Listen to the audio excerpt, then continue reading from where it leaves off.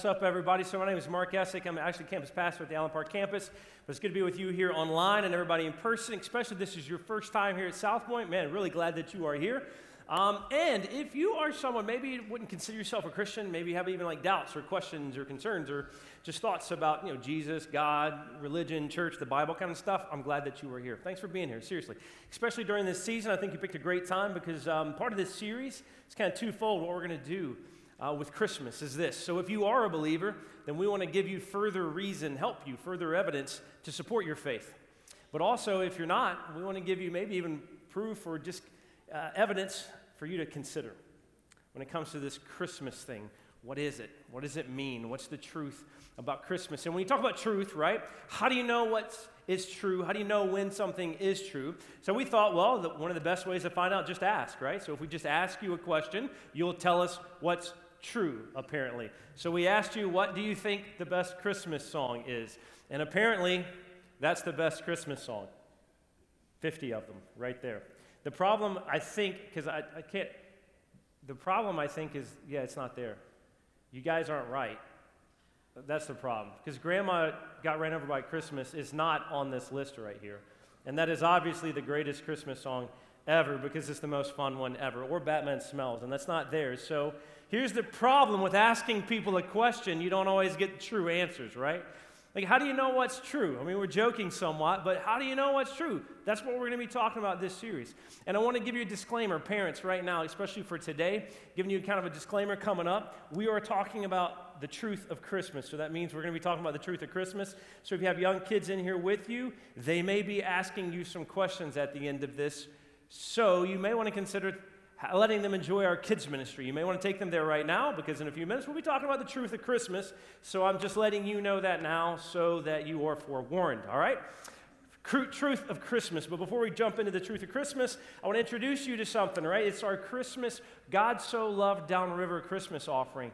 And so God so loved Downriver, he gave, right? And so we give back to him to make sure other people know how much he loves them. And so this year, it's going towards three things. And I want to encourage you, maybe if you've never given before, maybe it's a great time to start. If you're a regular, maybe even consider giving a more generous gift than you normally do because it's like the greatest season of the year, right? A generous season where you're saying thanks for the greatest gift, a gift of salvation. But if you're new or new to South Point, listen, we don't want anything from you, not asking you to give anything. We do all of this for you. We really mean that. So, but here's the three things that this offering is going to go towards. Number one is just going towards the weekly ministry and spaces that we have to meet in and to worship. And we can't do this without you. And so thank you for your generosity already.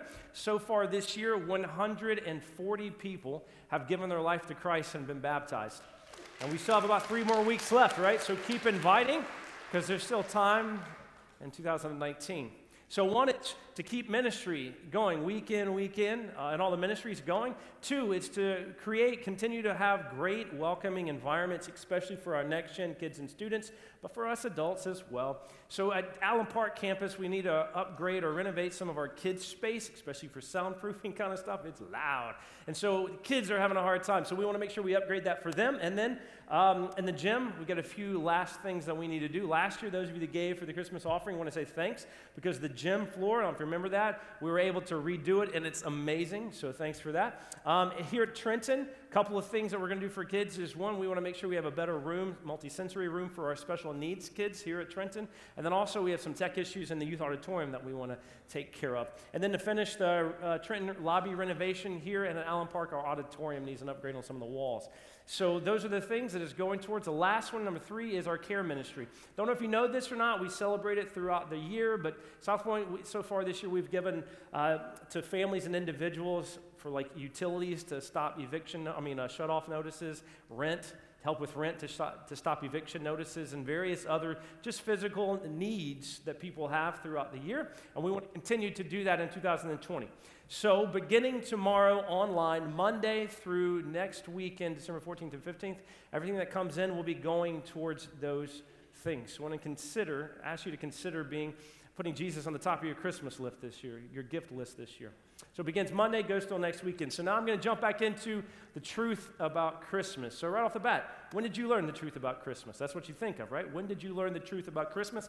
I didn't know. Honestly, I didn't remember this. So when I had to call my mom. Literally, I'm like, hey, Mom, did I believe, like, Santa? Like, did we do the whole thing? I don't remember. I literally did not. And so she was telling me, oh, Mark, you were so into it. Yes, you loved it. We did the whole thing. We did pictures with Santa. We did letters. You did cookies and milk. You did the whole thing, and you loved it. And I was like, well, when did I stop? And she was like, well, it just kind of happened. I didn't tell you. You just kind of figured it out, apparently.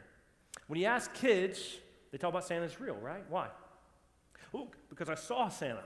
I sat on his lap, had a conversation with him. I wrote him a letter. I put it in the mail, just like Uncle Bill, right?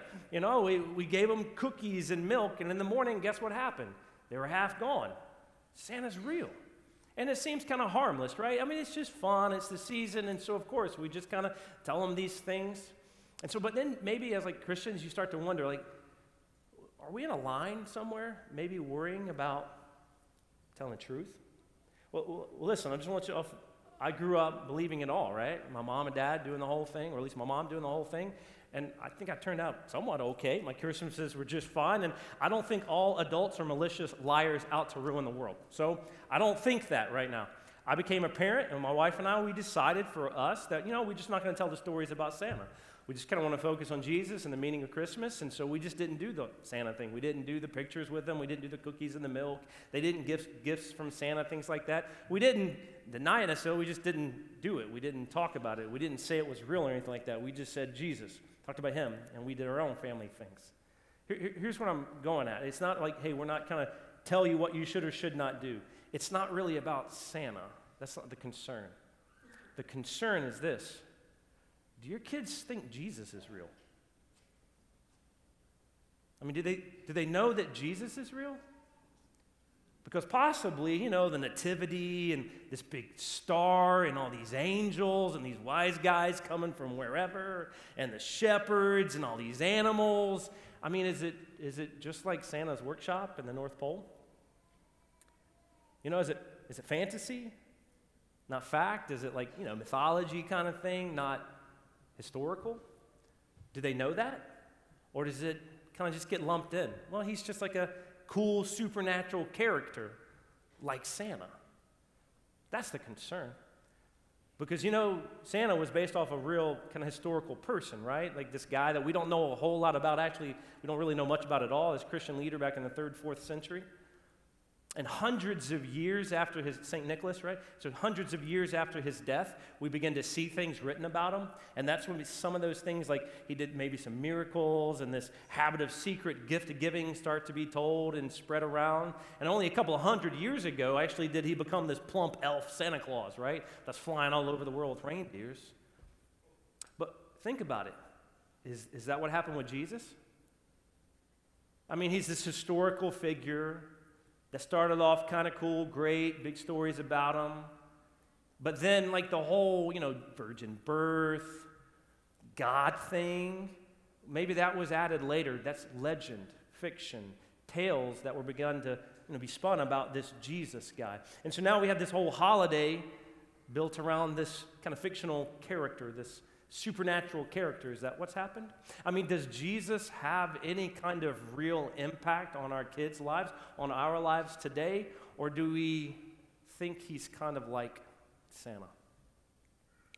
That's what we're going to do this series, is investigate. What does the evidence tell us? What does the evidence point to when it comes to all these Christmas stories, this Christmas testimony that we see in Scripture? Because you start asking, and it's a good thing to ask, are these words, you know, the Scripture, is that reliable?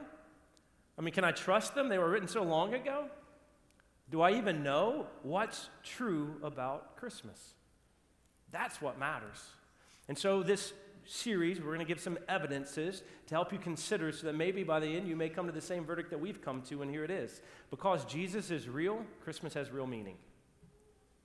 Because Jesus is real, Christmas has real meaning. Listen, Christmas, like Jesus said, he came to save us from our sin, to bring hope, joy, peace, and love. And that's what Christmas reminds us of. But if Jesus isn't that, if he's just a baby, then Christmas is meaningless. I mean, it's empty. There's nothing to it. It's just a holiday tradition. But if that little baby in that nativity, if he really is God, then that's a game changer, isn't it? That makes us, can't ignore it. and it's definitely worth celebrating. So let's dig in. Number one, let's look at the eyewitness testimony from the gospel writers, Matthew, Mark, Luke, and John, okay? So what was the Christmas story originally? And this is interesting. I'm going to tell you the Christmas story and see if this sounds familiar, right? So I'm just going to kind of verbalize the Christmas story, and I bet you're like, oh, shake your head. Yep, that's the Christmas story. Let's just see if we're all on the same page. So it starts out with Joseph and Mary, right? So you got Joseph and really preggers Mary, right? So Joseph and Mary, super big baby, about to pop. She's got to take this journey to Bethlehem, right? Where their ancestors lived for the census. So now they're heading out, and what do they get on? It's Shrek and the donkey, right? So they get on their donkey, their trusted steed. They're heading out to Bethlehem to be counted in the census. They get there, and Mary is about to pop. Dude, Jesus is coming out. It's happening. So they go to this inn, this hotel, and this cruel, malicious, evil jerk of a human innkeeper comes out and says, hey, sorry about your luck, but I ain't got no room for you, Prego. Go somewhere else. And so they have to go to the cave, to a stable with animals and poop and nasty stuff. And then the Savior of the world, little bitty baby Jesus, is born in a stable. And he's placed into a feeding trough. And then the shepherds come up, right? Then there's shepherds that come and hang out, and they're on one side, and then these wise guys or wise men from some other place, they come and they're on the other side of the stable, right? So now you got good symmetry. And then finally, for the finale, you got the drum line, and a little drummer boy comes parumpa-pum-pumming, right? Boom, there you got your Christmas story, right? I mean, that's the Christmas story, right? The interesting thing, the crazy thing is none of that's in there, except for Joseph and Mary in Bethlehem and the census. Did you know that? Let's look at it. Luke, here's what he says. He went there to register with Mary, who was pledged to be married to him and was expecting a child. Sorry, no mention of Eddie Murphy and the donkey in there, right? He's just not there. Don't know how they got there technically. And there's no mention of how far along she is. First trimester, second trimester, it doesn't say. While they were there, where? Where's there? They're in Bethlehem. There's no mention of an inn. There's no mention of a Holiday Inn Express. And this is Bethlehem. This is like a podunk, hole-in-the-wall town. They don't have a Motel 6. There's no commercial lodging in a place like that. So there's no mention of it. We don't know. And we don't know how long they were there. It doesn't say that it was that night. I mean, don't we all know the story? She got there, and that very night, boom, Jesus comes. It doesn't say that. She could have been there weeks, months. We don't know. The time came for the baby to be born, and she gave birth to her firstborn, a son. She wrapped him in cloths, placed him in a manger, because there was no guest room available for them. Now, sometimes you read that there's no room in the inn for them. That's the New International Version, and it translates it most accurately, the word guest room, because here's the deal. Like I said, there's no Motel 6 in a little place like that. There's no commercial lodging. They would have stayed at a relative or a friend's. And the deal is this. You get somebody comes to your house for maybe you had the family in for a holiday, and you've got a certain amount of bedrooms with beds in them, and then at some point, all your guest rooms are booked, right? So where do people stay? The couch, the front room, on the front porch. Wherever you can put them, it doesn't matter. All my guest rooms are booked, but you can stay somewhere. That's what most likely would have happened because hospitality was a big deal. There's no way a friend or relative is going to say, sorry, pregnant lady, leave. No room for you. They would have had room for them, but they would have had no guest room, so they put them in the family room or main room. And plus, most homes in 1st century AD, especially in small towns like this, would have had an extra room for their animals because they brought the animals inside at night. So they would have stayed inside at night. Guess what? Maybe that's where they stayed. In the home where the animal room was. A new definition for, meaning from animal room, right? But anyways, that's maybe where they stayed, but obviously that's where they would have gotten a feeding trough for the animals, placed some nice fresh hay in it for the baby. That's most likely what would have happened, right? But that doesn't match all the commercialized or the stories that maybe we grew up with. And what about those wise men, those wise guys? Where did they come from? How many were there? There was 3, right? Well, it doesn't say how many. Could have been 2, 10, we don't know. But they came that night because they're wise men, duh, and they know when Jesus was going to be born. Nope. They actually came later, probably even 2 years later. Really messes up on our nativity scenes, doesn't it? Like lopsided with the shepherds over here and who's over there? Nobody. It's just empty. It's crazy, isn't it? I mean, here's the point. Not to bah humbug your Christmas or anything, but what's true? I mean, maybe what you think is true isn't true. Maybe what you've thought all your life isn't, whoa, that's not really what's in there. And today in this world, don't we live in a world where who can you trust? What news source can you trust? You don't want to be bamboozled or swindled by some false narrative or some opinion. You want facts. What are they? It's hard to come by truth, isn't it? So what's the truth about Christmas? And why does it matter? You see, there's lots of common misconceptions about the story, but also just about how it was given to us, right? So like Jesus, maybe he's that historical person that maybe lived, but the legends were told about him over time. So the virgin birth and all those miracles and everything that he claimed to be God was added in hundreds of years later by these other church leaders who want to consolidate power, right? Many of us have heard that. Maybe that's what you believe. What does the evidence tell us? That's what you need to ask. The evidence begins to suggest that it was actually written in the same generation where Jesus died. So people who witnessed the crucifixion of Jesus would have still been alive when this was written. That would change that, wouldn't it? Because there's not enough time for legends and lore to folklore to be built up to these stories about Jesus. The original Christmas story was actually written very quickly after Jesus was born, possibly. That would change that, wouldn't it? Because then all of a sudden you can't say Jesus was just a historical figure or it was added in later. The Gospel of Luke, for example, he was a doctor, so Dr. Luke, which is kind of fun to say. And Dr. Luke was an associate of Paul, and so he writes this narrative, this eyewitness testimony about people who saw this, and he wrote it down in an orderly fashion.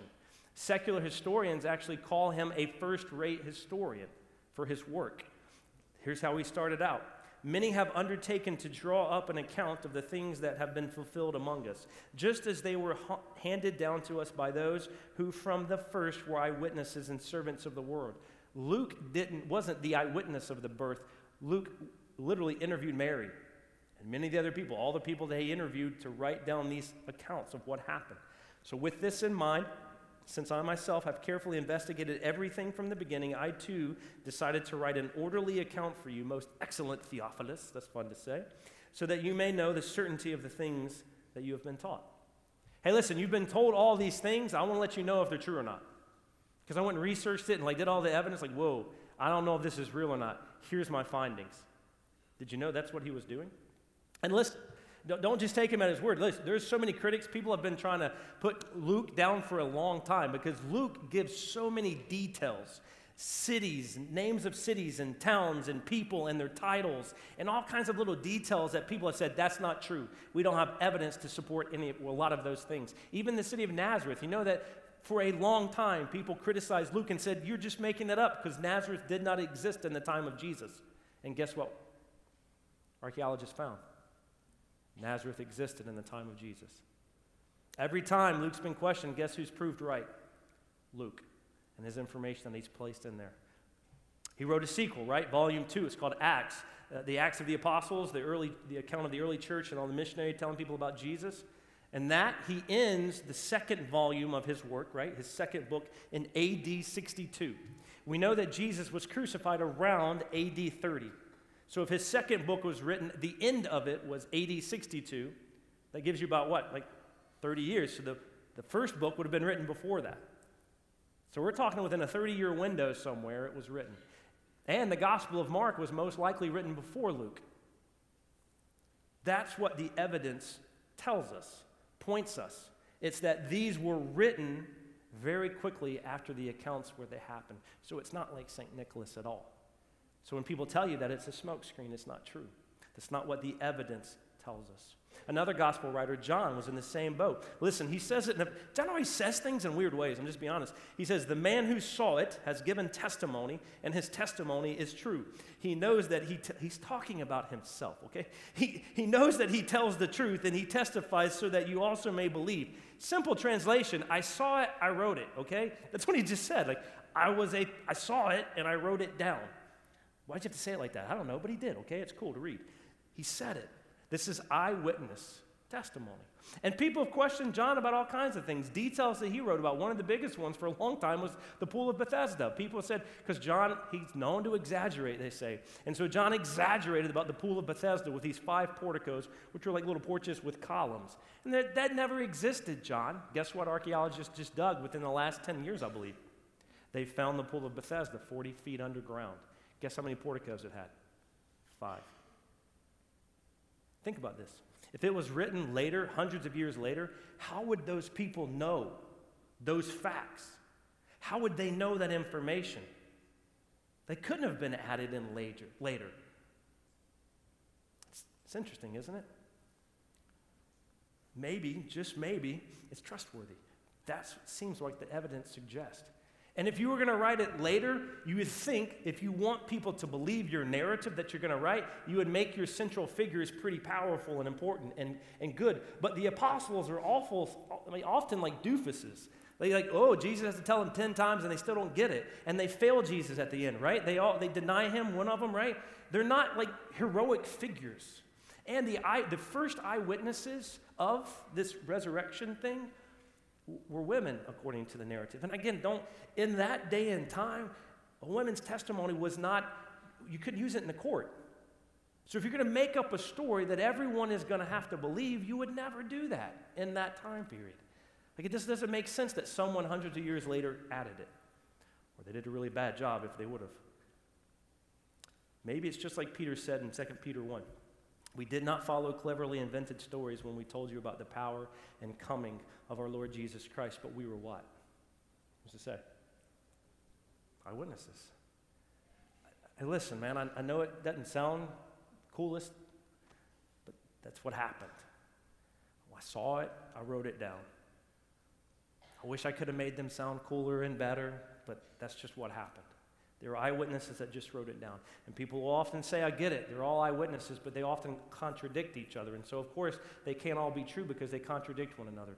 But those, I'm telling you, all of them have been answered, and they're not actually contradictions. Let me give you a real simple illustration. Parents, you totally understand this. Let's say you have 3 kids, and all the cookies in the kitchen are gone. And you're investigating. I want to know what happened to them cookies. And all 3 of your kids come up to you one by one, and they say, hey, Mom, here's what happened. And they tell you exactly, word for word, exactly what happened. All 3 of your kids come up to you in different times and they tell you word for word what happened. What do you believe? You bunch of liars. That's exactly what you're going to believe. I know you're lying. There's no way you would all tell it. And you would be right. Of course, they're horrible liars because they're kids and they're making this up. But if all 3 of them come to you at independent times and they tell you the same story but with different details, dude, they're good liars. That's what you believe. No, then you would believe their story. Let me think about police do the same thing. So it's actually evidence that proves that these guys probably are more reliable, because if they copied one another, then they're not telling you what happened. They're just copying one another. But they tell us the same story from their different perspectives, which is exactly what makes sense. So it's not evidence against, it's actually evidence for. Some people say that we don't have the originals, right? We have copies of copies and there's lots of changes, so we don't know what's in the original. That's just a smokescreen. Once again, that's not what the evidence suggests. The New Testament itself is the most attested ancient literature document in the world. Like, you take the 10 other, like, most famous, whatever, historical documents from that time period, add them all together, we don't have as much evidence for them as we do for the New Testament. Thousands of manuscripts, early manuscripts, where scholars can compare them, put together, and to 99% certainty, they know what we have is we have the original. That's what they say.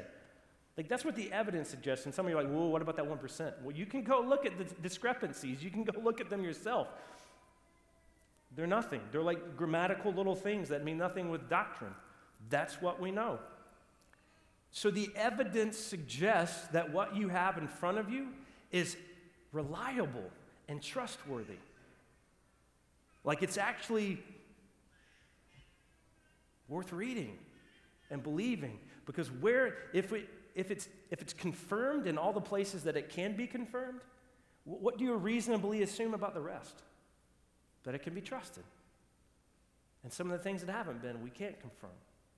It's a reasonable, trustworthy document, word that you have. I want to show you real quick, a clip from a film, God's Not Dead 2.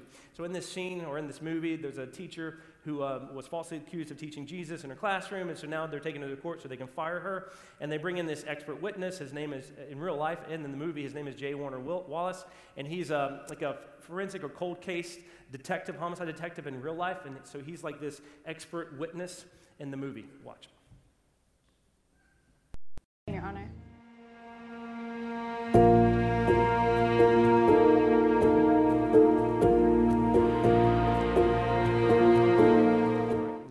Hey, it's a movie, okay? I get it. It's just a movie. It didn't really happen in real life. But they're facts. I mean, it's facts. It's not fable. It's not fantasy. It's biography. So if you have questions, you have doubts, go searching. Go do some research. Here's a couple of books that might help you in that. Matter of fact, J. Warner Wallace, that guy, he wrote a book. It's called Cold Case Christianity. Go check it out. Get it. Read it. Atheist turned believer because of the facts. Another one about Christmas in particular is A Case for Christmas by Lee Strobel. He's an investigative journalist that was an atheist trying to disprove the resurrection, and he came faced with the facts, and now he's a believer. We actually based some of this series off of that one, The Case for Christmas. They're facts. It's information. But here's the deal. Facts don't tell you the meaning, right? Facts don't tell you why. Facts don't get to the heart, but it's good to know so that you know the truth about it. What's the meaning? Because if this little baby Jesus, a lot of people revere him as an esteemed prophet in a lot of world religions, or a wise guru, a philosopher, revolutionary teaching, a moral example. But if that's all he is, then it doesn't matter. Even at the facts, it's still meaningless, an empty Christmas. What does the angel tell Joseph about the baby that Mary is about to have? Let's look. It says, she will give birth to a son, and you are to give him the name Jesus, because his name means his people. He will save his people from their sins. All this took place to fulfill what the Lord had said through the prophet. The virgin will conceive and give birth to a son, and they will call him Emmanuel, which means God with us. From the beginning, he claimed to be God in flesh, the Son of God. So what does the evidence point to? The evidence seems to be stacked in favor of pointing that is his true identity. That's what we're going to continue talking about in this series. But what does that mean? If he is, then that means he deserves our worship and our obedience. That means Christmas we think about a holly jolly festive season, Hallmark, hot cocoa and marshmallows and lovey-dovey. It's actually a serious holiday. It's a life or death thing. It's heaven and hell. It's an eternal kind of thing. It's not just this sentimental thing. There's real meaning, because the verdict is that because Jesus is real, Christmas has real meaning. It's not just a holiday, a tradition. There's real meaning behind it, because he's the Son of God. And next week, we're going to continue with the evidence, digging up the truth, some archaeological stuff. And elementary kids are going to be singing on the stage, so make sure you come back, but also invite some friends. People don't know what they don't know, right? And people don't even know that they need maybe what you know. The only way that they might come or even know or want to come is if you strike up a conversation and friendly and be hospitable and say, hey, why don't you come with me? Be an inviter. It could change a world. It could change a life. Be an inviter. Be a greeter. Be hospitable. Be welcoming and encouraging. So be praying for people. Be praying for them by name. Be praying for opportunities this week and over the next coming weeks. And then invite. And be praying for this place to be full, to be packed, full of people so they can meet the real Jesus, right? Because it's not just facts, it's also experience. And listen, you don't have to have a holly jolly Christmas to make sure you have gifts and all the food and the trimmings. The real meaning and experience of Christmas is this song that we're about to sing. It's Love Came Down. Like the real Christmas is Jesus came, like God came in flesh because he loved you so much. God so loved you, God so loved Downriver, God so loved the world that he came. He came. And yes, he came as a baby, and he gave you all of this evidence to say he was a virgin, and that can't be explained, and all this supernatural stuff. And then he dies on a cross to show you, to demonstrate to you. And he gives us all of this stuff that, yes, we can logically believe it. But you don't experience it until you place your trust in Jesus. Do you need a Savior? Because he came to do what you can't do, to take away your sin, to fix the gap between you and God, to bring peace between you and God. I think we all want it, but maybe we're trying the wrong way. Maybe try Jesus. So during this song, we'll give you an opportunity to find out more about him, take some next steps. We'll have people right up front that you can talk to, that can pray with you online. Make sure you reach out to us so we can reach out with you and let you know some next steps. We have water. You can be baptized today. You can give your life to Christ, say yes to Jesus, and experience the true meaning of Christmas.